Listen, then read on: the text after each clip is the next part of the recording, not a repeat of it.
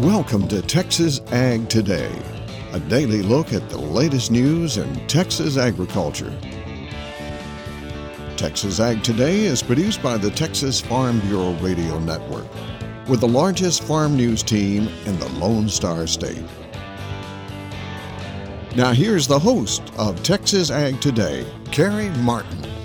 Hello everyone, welcome back to another episode of Texas Ag Today. I'm your host, Carrie Martin, along with the largest and most experienced farm news team in the Lone Star State. And we're covering agriculture from the piney woods of East Texas to the rocky ranges of the Trans-Pecos, and from the Panhandle all the way down to the Rio Grande Valley. Sales of farm tractors continue to grow. I'm Jessica Domel, and I'll have that story coming up. Nearly 70% of the state experiencing abnormally dry to exceptional drought conditions. I'm Tom Nicoletti, and I'll have that story on Texas Ag Today. Who's championing the next farm bill? I'm Gary Joyner, and I'll explore some answers to that question coming up on Texas Ag Today. We'll have those stories plus the latest news from Washington, Texas wildlife news, and a complete look at the markets all coming up. But first, here's Jessica Domel with news headlines. Overall farm tractor unit sales continue to grow across North America in October, despite a small pause in the larger unit sales in Canada. The latest data from the Association of Equipment Manufacturers says that total farm tractor sales in the U.S. rose 18% in October compared to 2019, while self-propelled combine sales in the U.S. grew almost 50%. Four-wheel drive unit sales in the U.S. grew for the third straight month in October, up almost 23% to 635 units, putting year-to-date segment sales in the black for the first time this year at 1% higher. Total year-to-date farm tractors out the door are up 15% in 2020, while combine sales are now up 5.5% on the year. The USDA's Natural Resources Conservation Service has published a new list of updates to its National Conservation Practice Standards. The revisions include 58 standards that have been updated or revised since August. The 2018 Farm Bill requires NRCS to review all 169 of its national conservation practices to seek opportunities to increase flexibility and incorporate new technologies. Acting NRCS Chief Kevin Norton said, "These practices are the building blocks of conservation, and they're science-based and site-specific. The National Conservation Practice Standards provide guidelines for planning, designing, installing, operating, and maintaining conservation practices."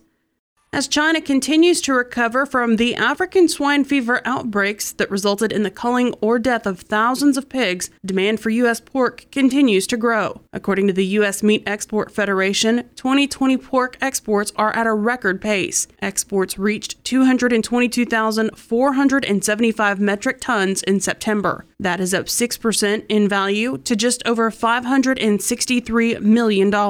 Shipments to China and Hong Kong remain higher than a year ago, but made up a smaller share of the global total in September compared to recent months. In the first 3 quarters of this year, pork exports were 16% ahead of last year's pace in terms of both volume and value.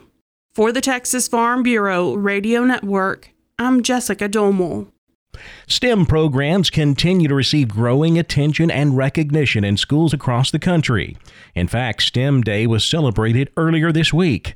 Agricultural education programs can be a valuable source of STEM education, promoting science, technology, engineering, and math. And we like to say that we promote STEAM, which would be agriculture is included in that acronym for science, technology, engineering, and mathematics.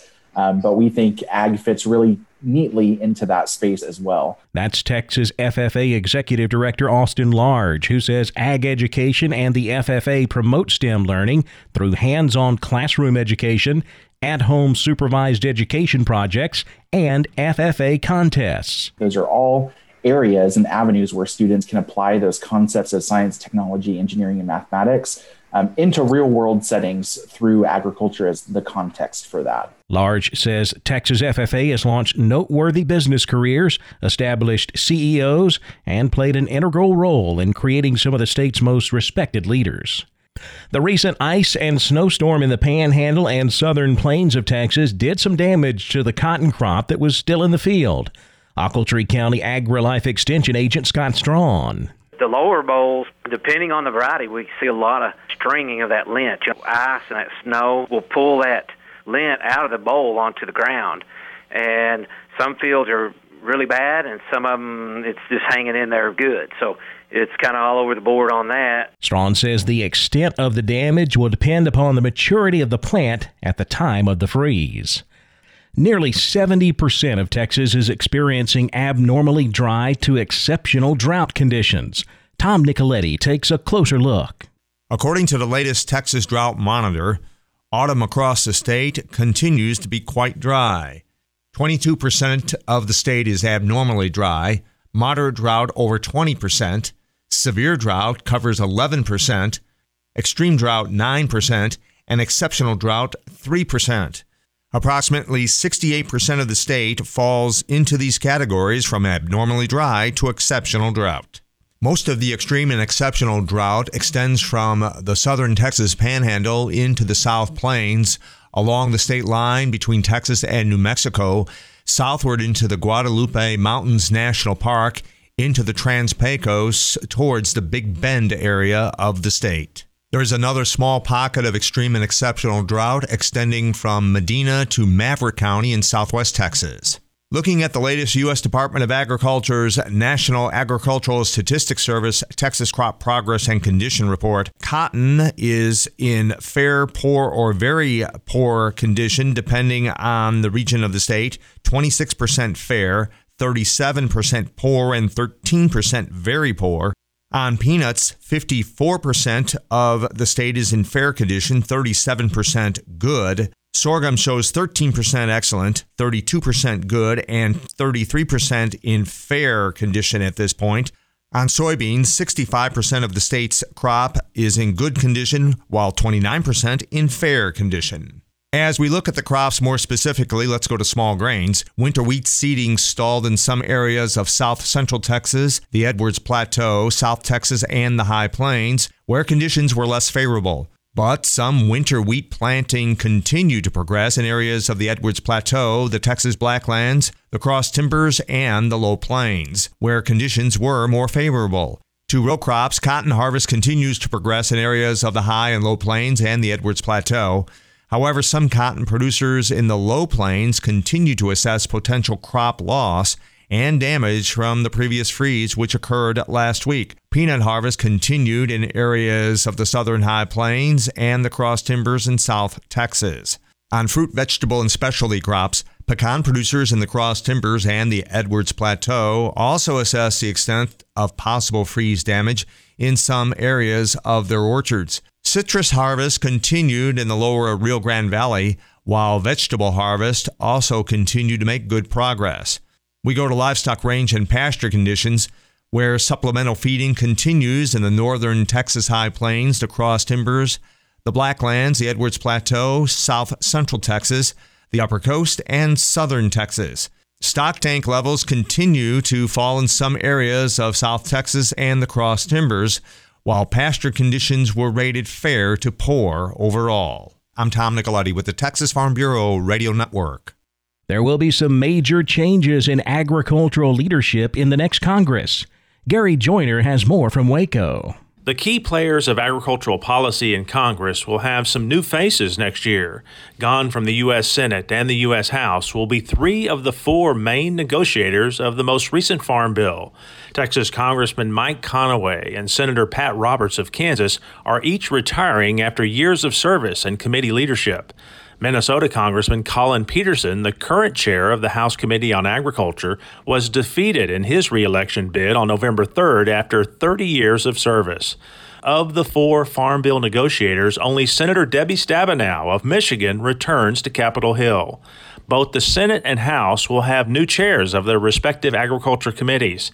Democratic Representatives David Scott of Georgia and Jim Costa of California are both seeking the committee chairmanship in the House. Scott has the most seniority on the committee. Costa is a third-generation family farmer and almond grower from California's Central Valley. The nation's farm bill is typically renewed every 5 or 6 years. The new Congress that begins in January will begin laying the groundwork for the next farm bill and put its mark on the agricultural policy. It will be interesting to see who steps up to champion the effort. Texas farmers and ranchers will be watching. I'm Gary Joyner for Texas Ag Today. Higher crop prices this fall have increased the payout of crop insurance coverage for corn, soybeans, and cotton covered by the Revenue Protection Policy. Michael Clements reports from Washington.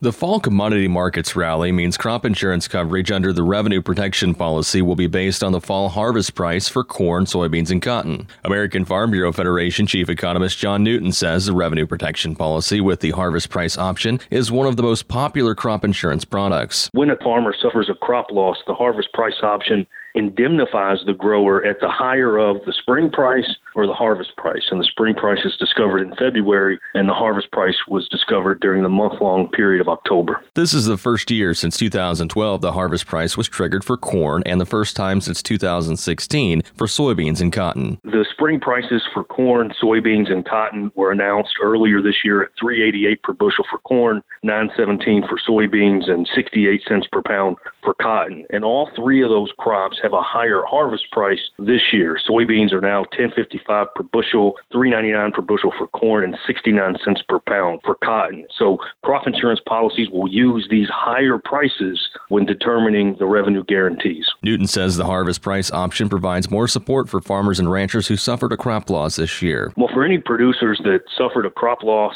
during 2020, this growing season, or reduced yields due to adverse weather, the higher harvest prices will help a producer by indemnifying at the replacement value of the new crop. So this does provide more support for those farmers and ranchers that have suffered a crop loss this year. Learn more on the market intel page at fb.org. Michael Clements, Washington. Hunters in select South Texas counties are required to report antlerless deer harvests. I'm Jessica Domel, and I'll have details on Texas Ag Today. And if you have an older horse that hasn't had a recent veterinary exam, that horse may have some unknown health issues. Texas veterinarian Dr. Bob Judd has some advice on health care for older horses. Coming up next, right here on Texas Ag Today.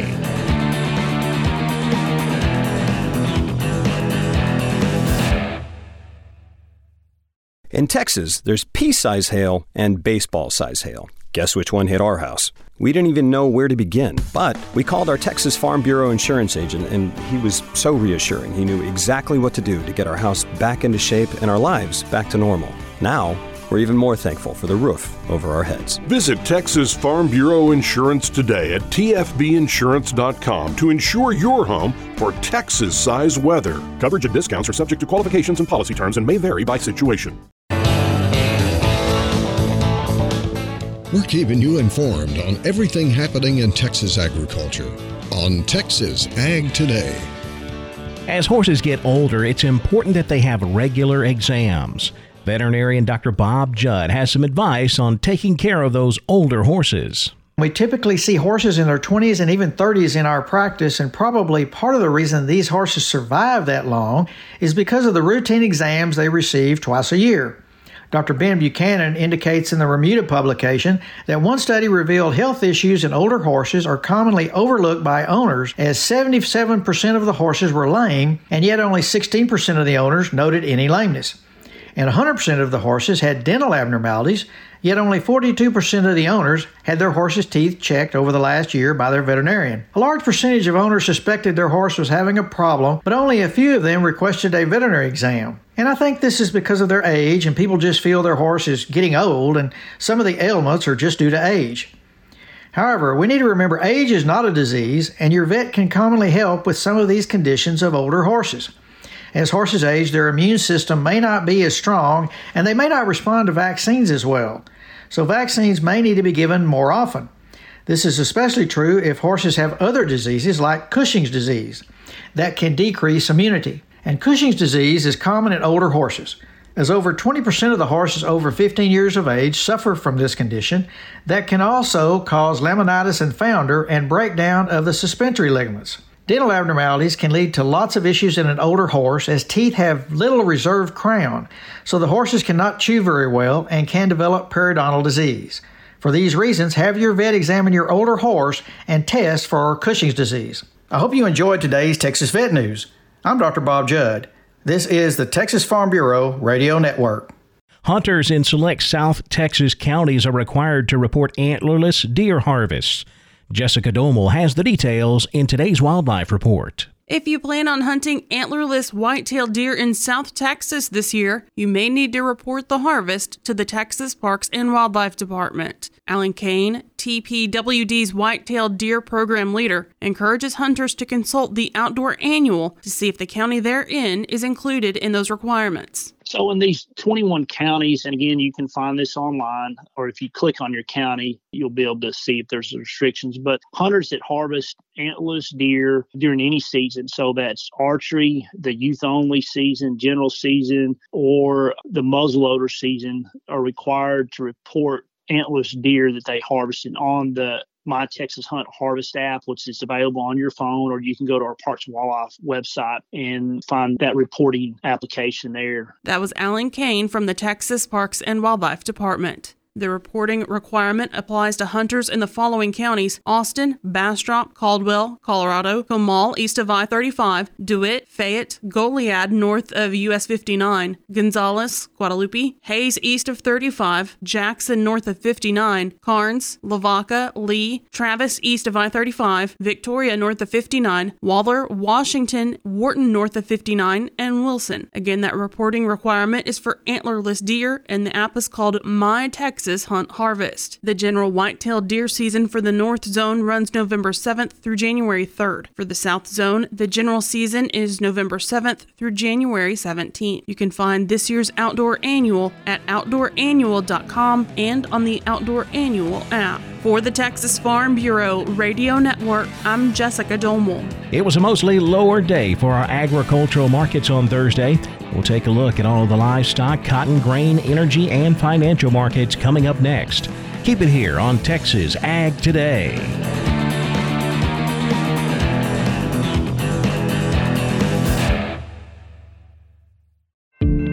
Do you know what to do if you're stuck on the railroad crossing? Get out of your vehicle. If a train is not approaching, find the blue and white emergency notification system sign on the traffic signs at the crossing. For help, call the number on the sign and give them the crossing number so they know your location and can alert train traffic. Remember, find the blue and white to save your life. For more information, visit oli.org.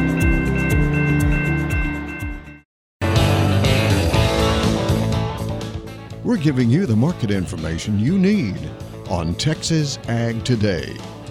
It was a mostly lower day in our agricultural markets. We did have a mixed cattle market, but still, most of our contracts trading on the lower side. We ended up closing with December live cattle down 42, 111.97. February down 47, 114.80.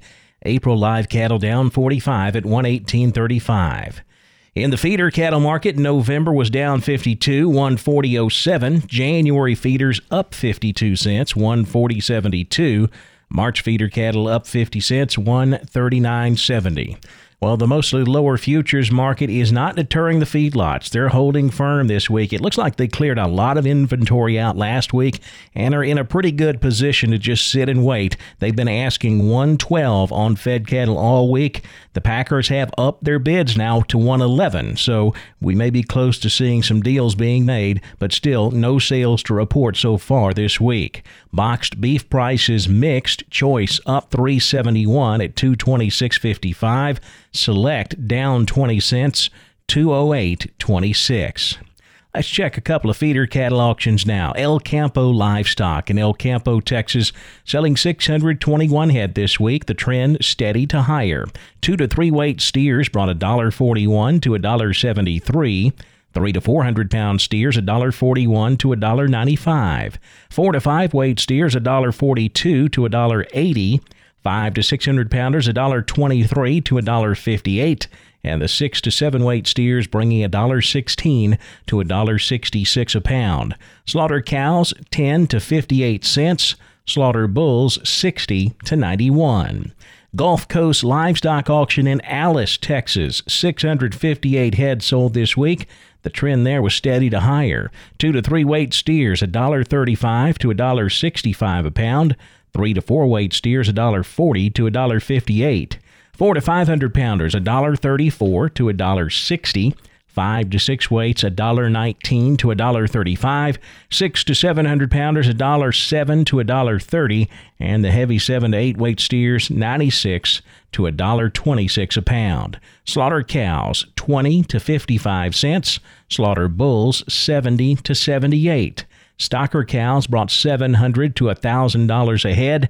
Cow-calf pairs $750 to $1150 a pair. Now back over to the futures market where lean hogs closed higher. December contract up $1, 65.80. February lean hogs up 32 at 66.72.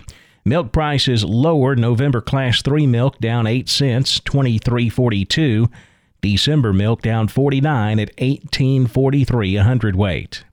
The cotton market closed lower. Traders keeping an eye all week long on Hurricane Ada. It kind of missed that southeast cotton crop, finally making its second landfall near Tampa, Florida, and moving off to the east. So it looks like cotton farmers in that part of the country were able to get back to harvest. And of course, as harvest moves forward, that means harvest pressure shows up in the market. December cotton down 80 points, 68.48. The March contract down 76 at 70.62. The grain markets lower across the board. Wheat and corn both finishing lower. It looks like they've given up all of the big gains that we saw on Tuesday after the big USDA WASDE report. December Kansas City wheat down 10 1/4, 5.44.